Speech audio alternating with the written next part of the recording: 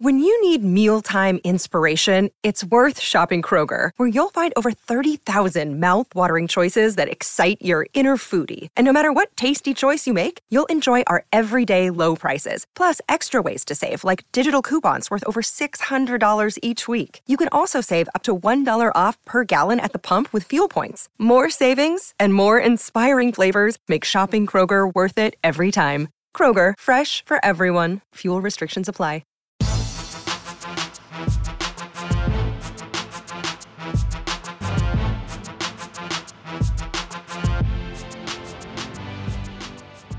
Welcome to the Mini Break, your daily podcast for the biggest storylines, results, and controversies from the tennis world. Today is Thursday, February 23rd. It has been an absolute delight to have a front row seat to just about all of this week's WTA and ATP Tour level action. The reason I describe myself as having a front row view is that I've been so fortunate to be one of the broadcasters for Tennis Channel's T2 streaming service this week. I'm serving on the 4 a.m. to 8 a.m. Pacific time shift. As such, I've gotten the chance to watch just about all of the action that's unfolded in Dubai, in Doha, in Marseille throughout the course of the week. Now, in my spare time, I'm also following the WTA 250 in Mexico, the ATP 500 happening in South America, and I think it's been a pretty good week of tennis across the board. Now, it always helps to have a 1,000 level event, as we do on the calendar this week, the women competing in Dubai. At that 1,000 level event, looking at the semifinal field, I mean, how can that not be the lead of today's show? You've got Iga Swiatek taking on Coco Gauff, a WTA next-gen rivalry du jour, as well as a 2022 French Open final rematch. And on the bottom half of the draw, you've got Barbara Krejcikova, earns a massive 3-set come-from-behind victory over Sabalenka today. She's going to face maybe the most consistent non-Iga player on the WTA Tour over the past 15 months in Jessica Pegula. Yeah, that's a 1,000 level caliber semifinal field. That is going to be a really fun championship weekend of play. And on today's show, I want to talk about how we got to the semifinals of that event in Dubai, of course. We've also had some fun in Doha, have we not? Certainly, if you are an Andy Murray fan, yes, you've lost some hair. Yes, you've had your heart pound at multiple times throughout the course of the week, but Andy Murray's into just his third semifinal since the start of the 2020 season. Murray, another 3-set victory today over the 25-year-old Frenchman Muller. I was fortunate enough to be on the broadcast of that match from start to finish. I have numerous thoughts, not only on Murray's level, but again, the tenacity, the fight he's shown, how I think he'll match up against Lechechka tomorrow. I got thoughts on all the action in Doha, including, of course, the wins from Medvedev, from FAA, and then most notably, Yuri Lechechka continues to rock and roll, this time via a 3-set victory over Andrei Rublev, the 2023 Australian Open quarterfinalist, 2022 Next Gen Finals finalist. He's capitalizing on the momentum that he's built, and long-time listeners of the Mini Break podcast know I've been on that Lechechka bandwagon for a while now. I'm not going to say I invented it. I want to give a shout-out to Damian Kust, who, of course, I have spoken about Lechechka many times with. But again, it's a fun semifinal field in Doha, so I want to get into that event. I also, of course, want to talk about the action in Marseille.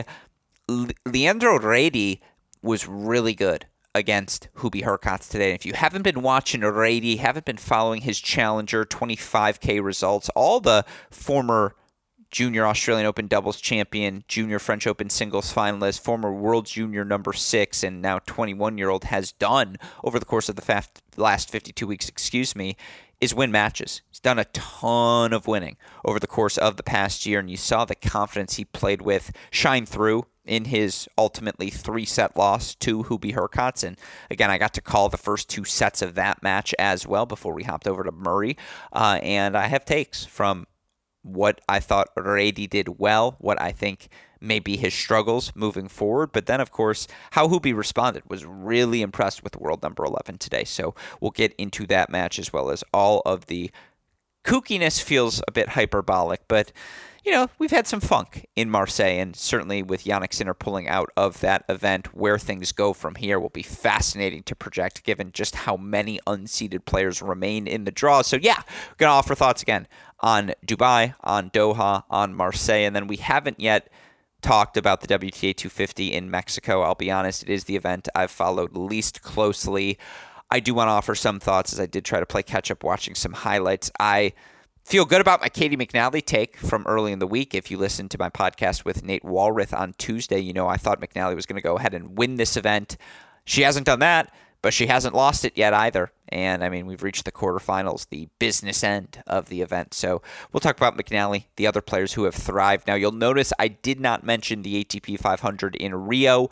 This is where I owe some of you an apology. If you listened to yesterday's show, I promised a 2-mini break Wednesday. Unfortunately, some scheduling issues got in the way. I can ensure you all it will be a 2-mini break podcast Thursday. I've already sent the Zoom link to David Gertler. We're going to talk specifically about the South American ATP clay court swing. So no Rio thoughts on this pod. But again, I swear to God, I swear on my mother, I swear on my father, I swear on the whole Gruskin family.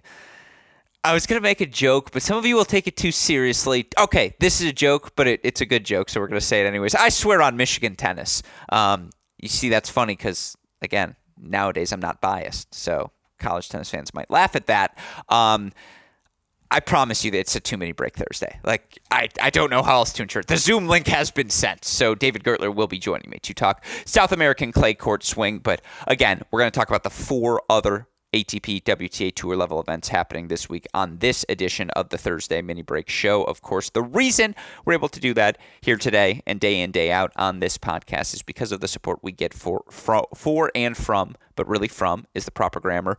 All of you listeners, we're so grateful. So many of you turn to us day in, day out, not just on this show, but our Great Shot podcast feed, Correct Interviews podcast feed. I know some of you also listen to the show. Gil Gross and I did breaking down every episode from the first 5 of the new Netflix docuseries Breakpoint. We're just immensely grateful for the support we get from our Cracked Rackets family. And obviously, we're looking forward to doing even more things in the coming months. Be on the lookout for more announcements on our Cracked Rackets social media pages. It's exciting times here at CR. And the only reason we get excited is because of the support we get from all of you. Of course, a shout out as well to our friends at Tennis Point.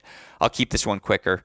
They're the OGs. We would not be where we are today without them. The way you can support them for all of your tennis equipment needs, go to tennis-point.com. Use our promo code CR15 to let them know that we sent you there. But 7 minutes of introduction is long enough. So let's talk some tennis here on today's show. Let's start with the 1,000 level action in Dubai. It was a little bit disappointing, again, of a day, given we saw a couple of withdrawals. Karolina Pliskova forced to withdraw prior to the start of the day with illness. Karolina Mukova forced to withdraw as well. It was funny.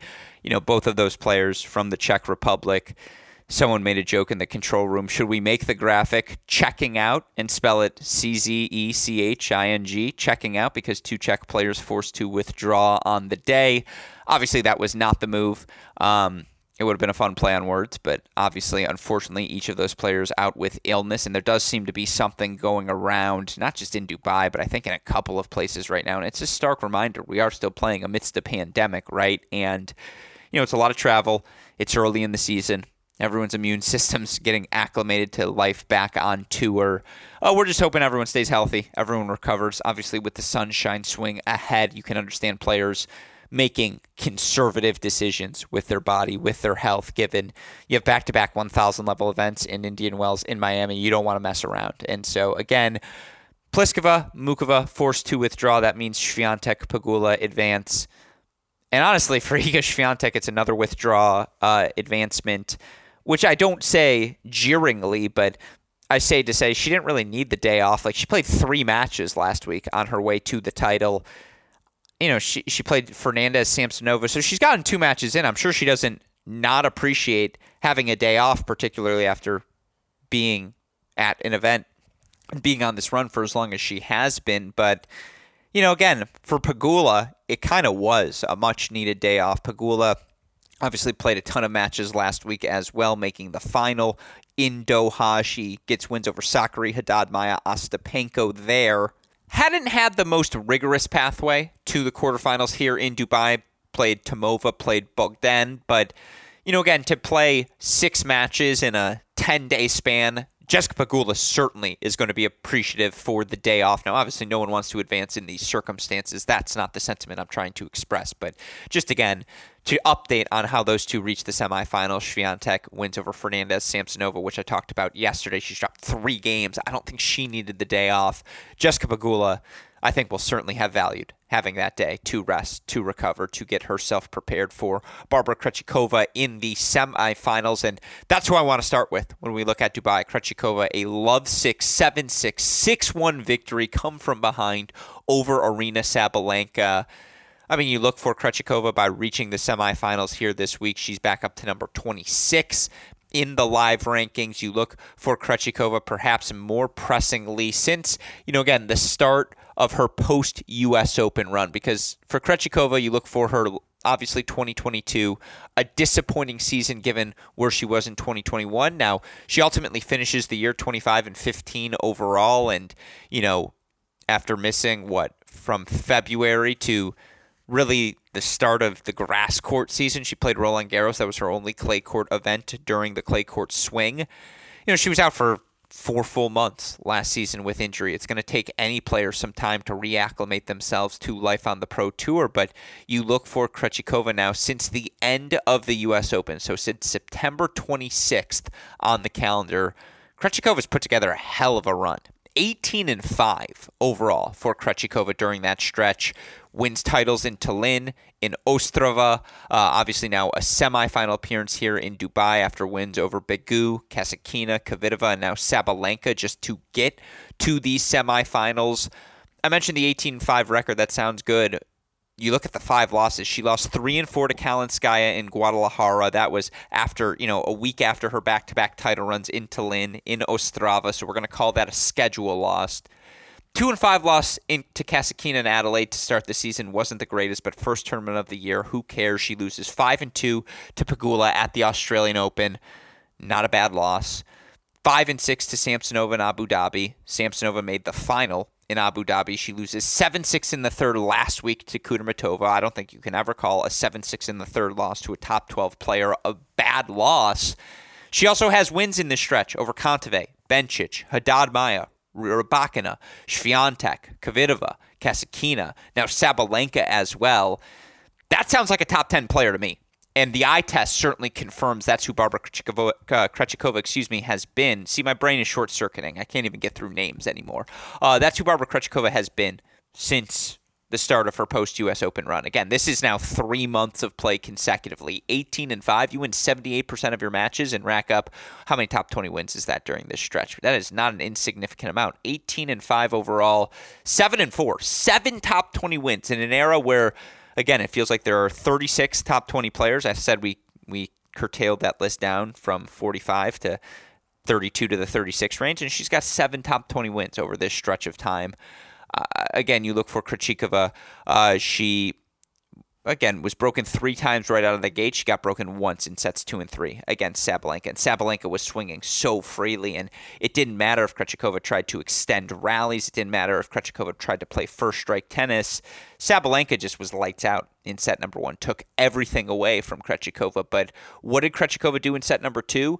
Played with renewed aggression. She just was no longer playing around with Sabalenka from the baseline. No more extended rallies. Get to the net when possible. Put pressure on Sabalenka. Force her to have to do everything on the move. And yes, she's gotten significantly better at doing all of those things. But again, you look for Krejcikova ultimately broken once in sets 2 and 3, and you look for her in set number 2. Perhaps the big number becomes the fact that she goes on to win 79% of her first serve points in set 2. She wins 75% of them in set number 3. Now, the big thing for Sabalenka, the serve really began. She just didn't have a good serving performance today. You look for Sabalenka overall on the day. She, again, was hovering around 50% first serve clip for the duration of the match. Ends up just over that mark, 51.4 for the match.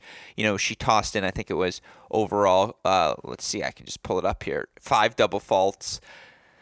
Again, but that 51.5% or 51.4% first serve percentage for Sabalenka today, I believe that's her lowest metric of the season. Yeah, you look for Sabalenka here this year. No, she had one in Noskova in the Adelaide final. She was at 42.5%.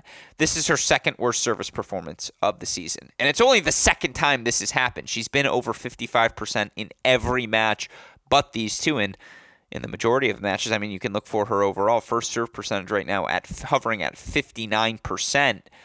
Which is actually lower than it was last season, funny enough. Still, the double fault percentage is 6.5%, which is a percent below her career average, 4% lower than last year. She just didn't have the first serve today.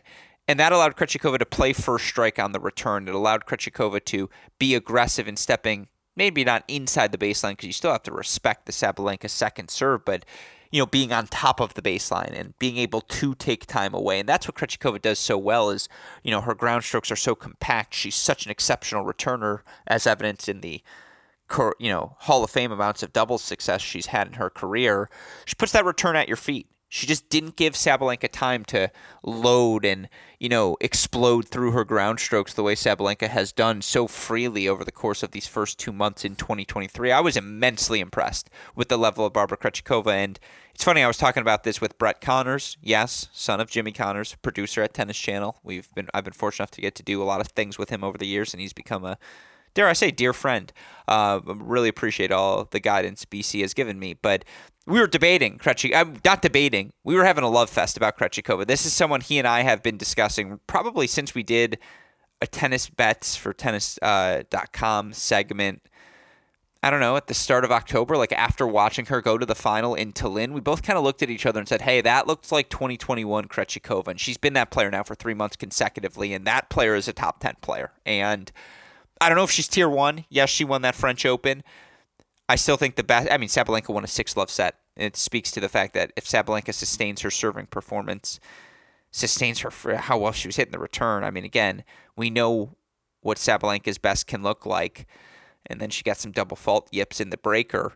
I don't think she's quite tier 1, but unequivocal tier 2. Like if you're asking me Krejcikova versus Jabeur right now, I think I'm taking Krejcikova. Obviously, there's some health issues there right now for Jabeur, so that's not a fair comparison. But I think Krejcikova-Pegula is a toss-up tomorrow. And look, Pegula 5-2 win at the Australian Open. You look for Krejcikova in that match. Did not have a ton of success on serve. It's interesting. I think these Dubai courts are a little bit grittier. I think Krejcikova has a little bit more time to explode through her first strike and drive that ball through the court. I do think she'll be able to play with some depth to take away things that, again, it's not going to be easy picking for Jessica Pegula.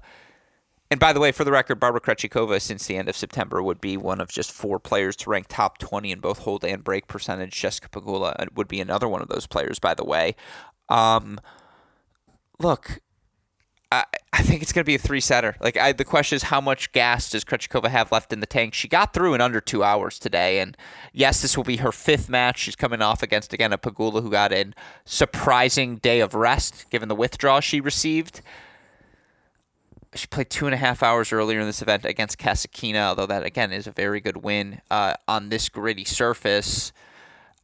I don't know. I think this is a toss-up. It's a stay away, certainly from a gambling perspective, unless you maybe want to take the over for what it's worth. Tennis Abstract has Pegula, as a 71.5% favorite. Pegula 1-0 in the career head-to-head, but again, that one matchup happened a month ago at the Australian Open. It's always difficult to beat a player twice in 2 months when all things are equal. And again, I think these are two players who are both very high floor players. These are 2 of 3 players inside the top 10 of both the well, I guess Krejcikova's not in the top 10. That's hilarious. I almost talked myself into saying Krejcikova's in the top 10 of the WTA singles rankings.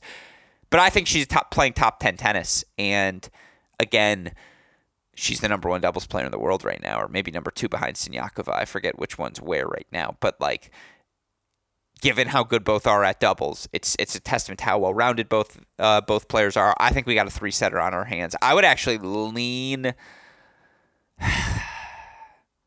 Well, if we see the Pegula who showed up this week, I'd lean Krejcikova. If we get the Pegula of last week after the day of rest, I lean 3 sets. I'm going to take Krejcikova. I don't feel good about it. I think it's going to be a really good match. Then, of course, on the other side of things, you've got Iga versus Coco. Iga 5-0 in the career head-to-head. She received the withdrawal today. Coco Gauff, very impressive. 2-5 win over Madison Keys. And, looking for Coco Gauff, shout out to the tennis Twitter account, OptaAce, one of my favorite accounts to read from, to retweet. And I love the stats and the graphics that they produce. You look at our dear friends at OptaAce. They had this gem about Coco Gauff. Coco Gauff, with her victory over Madison Keys, is the fourth American female player to reach 10 WTA semifinals before turning 19 in the last 30 years. Again, 10 semifinals for her in her career at the tour level by 19 years old, before turning 19. Here's the other three women who have done that as Americans in the last 30 years. Lindsay Davenport, Venus Williams, Serena Williams. Yeah, that's pretty good company for Coco Gauff to be keeping. Coco Gauff is the first player to feature in two different semifinals in WTA 1000 events before turning 19. She made the semifinals in Rome, now the semifinals here. No other player had done that in WTA Tour history. Of course, the 1,000 level events only began in 2009. With her seventh quarterfinal today at the 1,000 level in Dubai, Gauff surpassed Caroline Wozniacki for the most quarterfinal appearances by a teenager at WTA 1,000 level events. Again, they only started keeping track of that stat since 2009. Generational talent. No doubt about that. And the problem is, again, structurally, generational talent versus generational talent. Iga is just the sort of player built to beat Coco Gauff. Iga is the only player on the WTA Tour who could match Gauff's athleticism, match her movement, match her fluidity in and out of corners. Iga also hits a heavy topspin ball, which is still the only shot that really gives that Coco Gauff forehand any sort of difficulty. When you get it high on her hip or high on her, shoulder or inside at her hip with action, that forehand will go astray. Iga can also play backhand to backhand with Gauff. Maybe, again, one of the 5 players you can say that about on the WTA Tour. It's just, this is who she's going to have to go through. And again, Iga 5-0 overall in the career head-to-head. Now, some massive credit needs to go to Coco Gauff, who played some really good ball today against, again, Madison Keys. You look for Gauff in her 2-5 victory. She was up actually a set and a break, gave that break back. They were on serve up through 5-all when Coco Gauff's able to get the break, but Gauff was only broken once in today's match. She faced one break point, and there were a lot of unforced errors from Madison Keys, but that was a testament to the physical pressure Coco Gauff sustained on Keys with her fluidity, with that depth that she generates out of the corners anytime she's pushed there. Again, you look for Gauff. She's one of, I believe, 8 players right now on the WTA Tour. Yeah, one of 8 players. No. Yeah, one of 8 players to rank top 25 in both hold and break percentage. That list right now, again, Swiatek top 10, Pegula top 15, Halep, Jabeur both top 20, then Vekic, Boškova, Alexandrova, and Coco Gauff inside the top 25. Checks out. Unless you have a weapon to overwhelm that forehand with, Coco Gauff's not going to hand the match away. And, again, you look for Coco Gauff so far this season. She wins in Auckland. Lost in the round of 16, Ostapenko. Ostapenko has a weapon to throw Gauff's forehand off. 6-1 loss, third set to Kudermetova in Doha. Kudermetova serve, the sort of weapon that can still give the Coco Gauff return some trouble. But, you look for Coco Gauff. She's a top 15 returner right now on the WTA Tour. Coco Gauff currently ranking 15th in break percentage, 38.6%. She's 22nd in hold percentage. And again, eye test-wise, you feel more confident in a Coco Gauff service game with how big she hits that first serve, how well she hits through that first forehand, how unpredictable it can be when she does have some time to hit it following a big first serve. You'd feel like that, again, I feel like her service game is further along than her return game, and yet the numbers seem to suggest otherwise, at least right now. It's a testament to the continued development of Coco Gauff. She gets better in every season that she competes. And by the way, it makes sense. She's still under 19 years old. She should still be getting better. And I've always said that's the scariest part. If she's this good now, what's it going to look like in 2030 when, in 2030, how old is Coco Gauff? 7 years from now, Coco Gauff will be 25 years old, turning 26. Oh boy. Buckle up. That's exciting. Gauff versus Swiatek. Again, you look, by the way, just for Iga Swiatek, it's another semifinal for Iga. You look for her now over the course of the last 52 weeks. Iga Swiatek has made the semifinal round now of 12 different events. Jessica Pegula into her 8th semifinal in the last 52 weeks. That's tied for second most on the WTA Tour amongst top 50 players. Jessica Pegula hasn't lost before a quarterfinal at an event since August of last season at the City Open. It's ridiculous. She has firmly ensconced herself at that number 3 position. There is no, again, Rybakina given the Wimbledon title, I'll listen to an argument too. I think Bencic's best is better right now. But Pegula week in, week out is the most consistent player not named Iga on the WTA Tour. And that is a player, given the ceiling of Sabalenka, who should be in the number 3 spot behind Iga and Sabalenka. And so, again, this is a really fun round, semifinal here. Swiatek versus Gauff. Swiatek 5-0 overall, 77.7% favorite against Tennis, according to Tennis Abstract. Pegula Krejcikova, Pegula 1-0 overall, and a 71.5% favorite according to Tennis Abstract. That's where the 1,000 level event currently stands in Dubai. Let's move next to the ATP action in Doha. Again, I had a front row seat to Andy Murray, so that's where I want to start my analysis of this ATP 250. Death, taxes, complicated Andy Murray matches.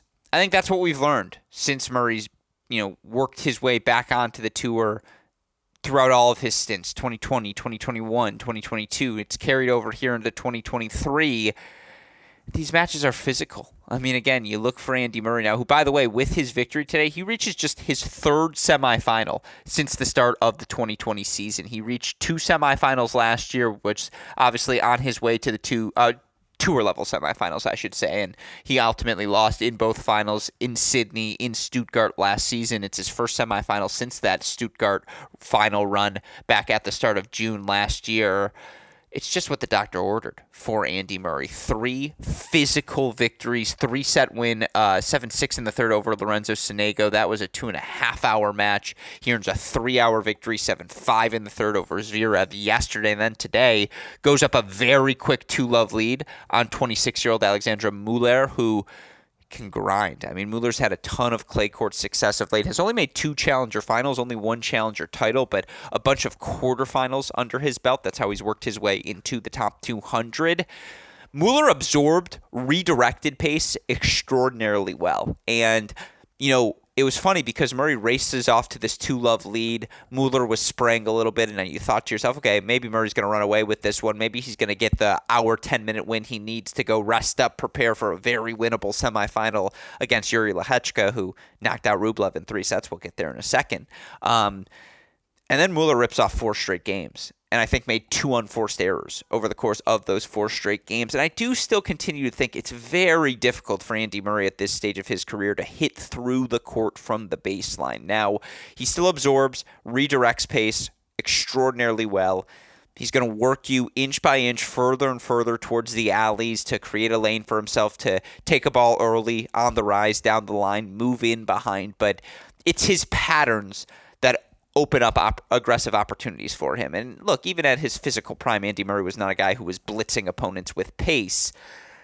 But it's it's a little bit harder for him to manufacture easy first strikes and create free points for himself. He's a 3-shot combination sort of guy at this point of his career, and that's a physically taxing game style to play. Of course, he still also has his underlying defensive capabilities, and the fact that he's moving as well as he is, considering he has a fake hip, is remarkable. Shout out to his recovery, his efforts. That surgeon did a hell of a job, clearly. Again, Murray was able to play defense with Muller, but what ultimately won him this match was a willingness to play with renewed aggression, was a willingness to take the ball a little bit earlier, move in behind those shots, force Muller to come up with the pass, and Murray volleys extraordinarily well. He creates space for himself with his patterns extraordinarily well, and Muller just didn't have it was impossible for Muller. I talked about Murray's struggles. Muller, not a guy who's in the top 100, so you would expect him to struggle with, not struggle, but why isn't he in the top 100? It's because he doesn't have an easy first strike weapon. It was very difficult outside of deuce side, slice serve out wide, first forehand to the open court or behind Murray. That was the most successful pattern for Muller throughout the course of the match. But if I could recognize that in the commentary booth, only took Murray a set and a half to take that away from Mueller. And, again, it was the consistent depth for Andy Murray on the return of serve. And you look for Murray now, who over the course of his last 52 weeks, 26-16 overall. He's holding serve 82% of the time, but the break percentage is finally starting to build its way back. He's up to 22.1%. And, again, which is just a significant improvement. You look for him last year, he was at 23.1% actually, so that's not bad. 23.4% in 2021. In 2020, he was at 12%. Look, I'm just telling you what I saw with my eyes. The numbers didn't back me there, but again, a massive credit to Andy Murray. Just 7.5 hours on court, 35 years old. Mueller was ready for the fight.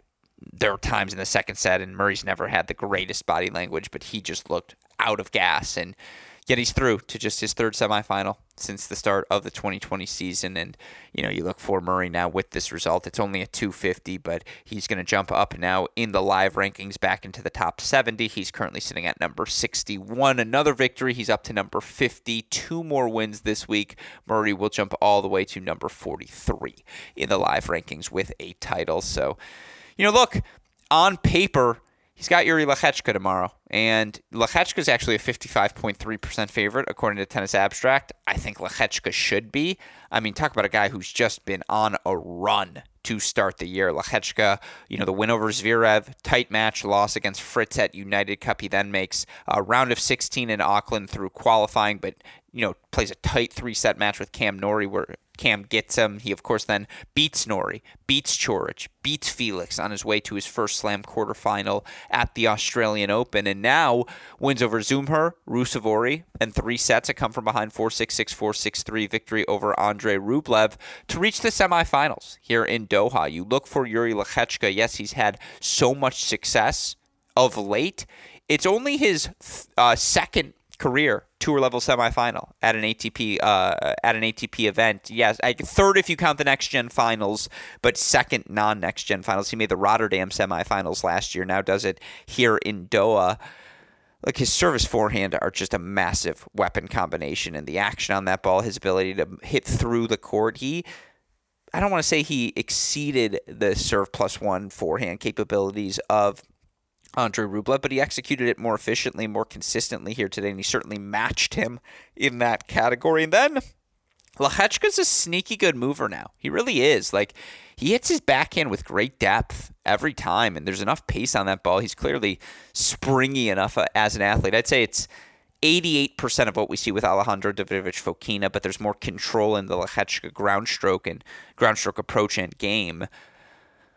Lechechka played really well. He was better than Andrei Rublev today, and now you look for Yuri Lechechka in his career against top 20 opponents. Lechechka 5-8 overall. He's earned 4 of those top 20 victories here in 2023 with wins over Zverev, Norrie, FAA, now Andrei Rublev. If that, my friends, is not the resume of a top 50 player, if not better, I don't know what is. And Lechechka back up to number 44 in the live rankings with his run to the semifinals here this week. Again, just his second tour level semifinal outside of the next gen of his career. That is a hell of a run. It's funny, you've got 2 unseeded players at the top of the draw, Lechechka and Murray.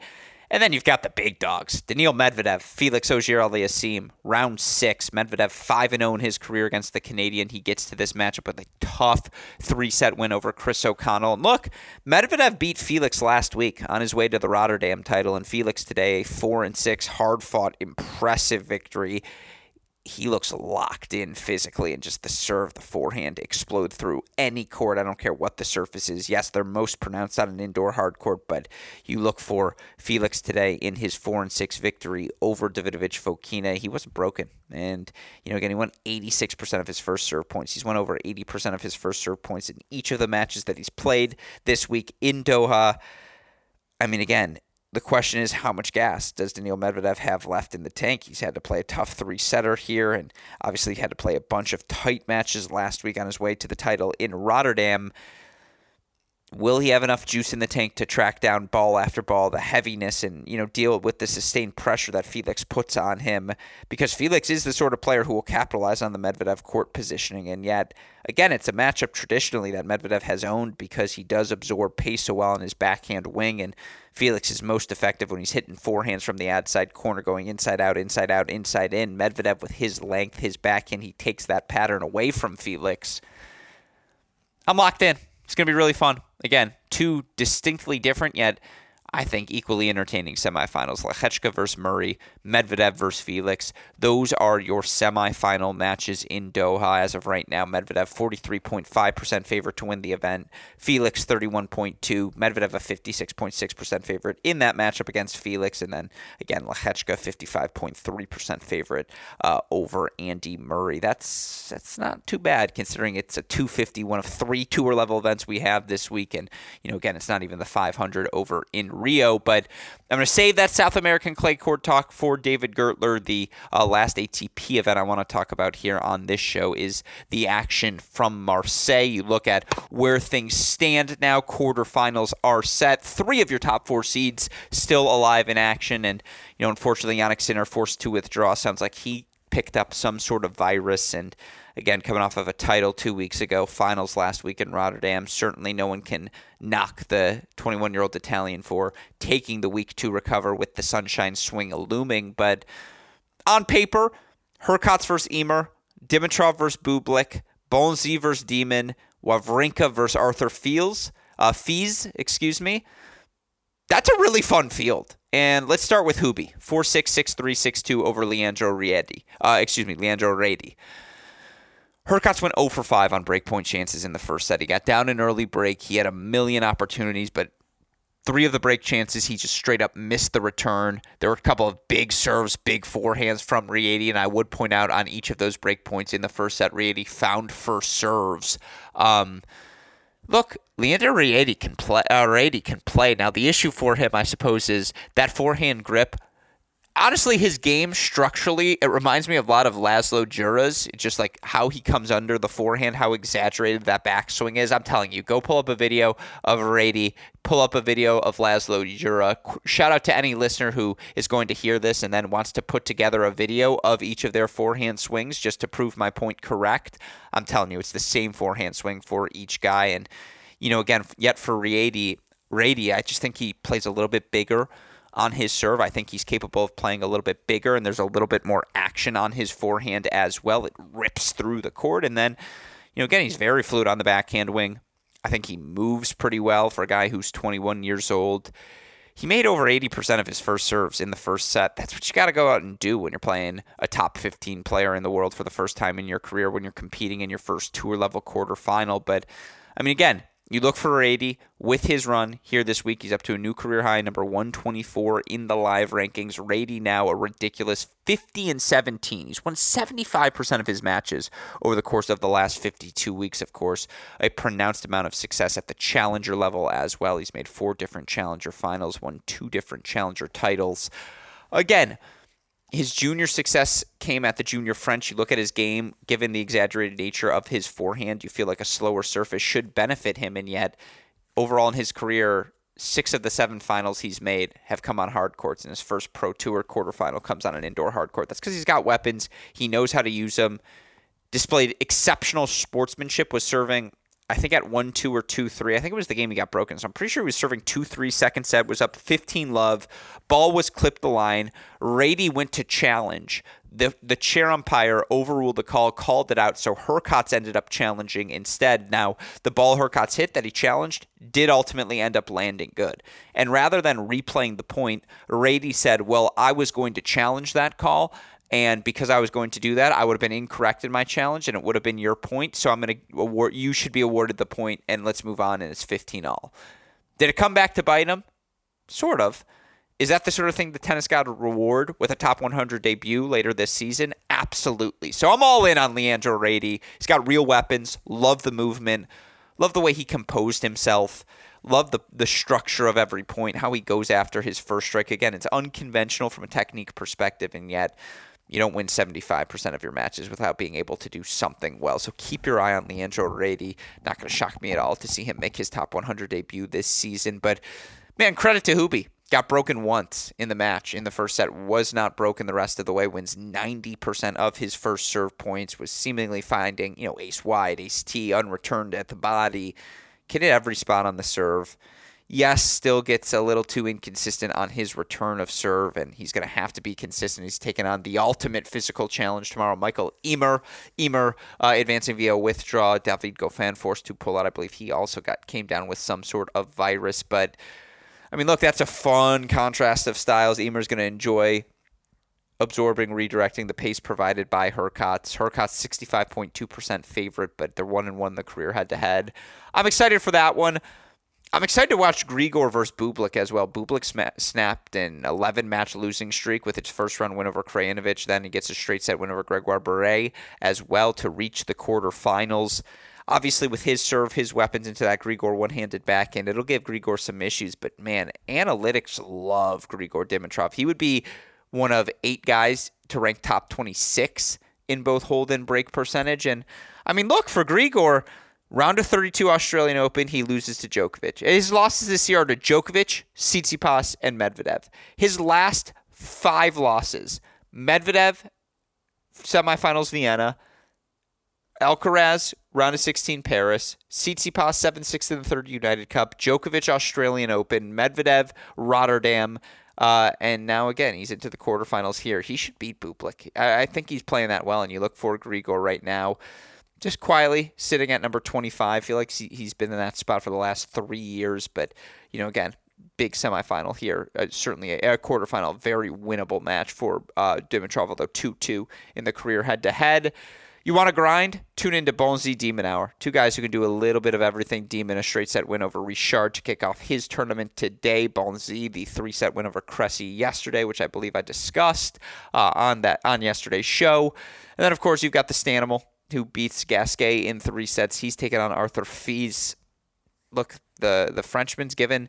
the 18-year-old Frenchman's given fans of French tennis something to celebrate for the first time in a long time. You look for his start to the 2023 season, 13-2 overall is Fils.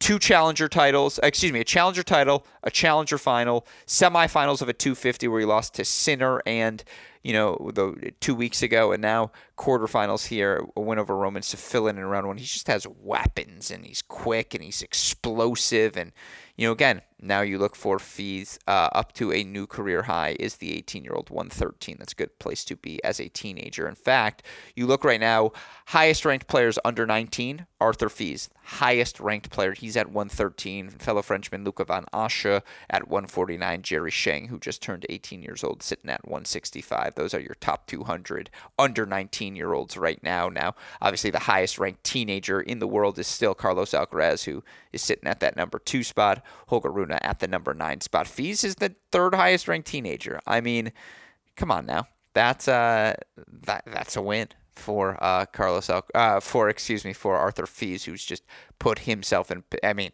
we're going to see him in the French Open main draw. If not in his own ranking, and I think he will get in on his own ranking, but I guarantee you they'll get a wild card handed his way. And again, you look at this draw now in Marseille. I like it. I like it a lot. I do think it's going to be a fun round of action. Right now, Alex de Minaur, the favorite to win the event, 33.7. It's probably just because he's got the easier side of the draw in Bonzi, Wawrinka, Fils, no top 40 players. Hurkacz has to deal with Dimitrov. Ymer obviously has been very good of late, so the analytics like him a little bit more as well. Your favorites tomorrow, according to Tennis Abstract, Hurkacz, Dimitrov, de Minaur.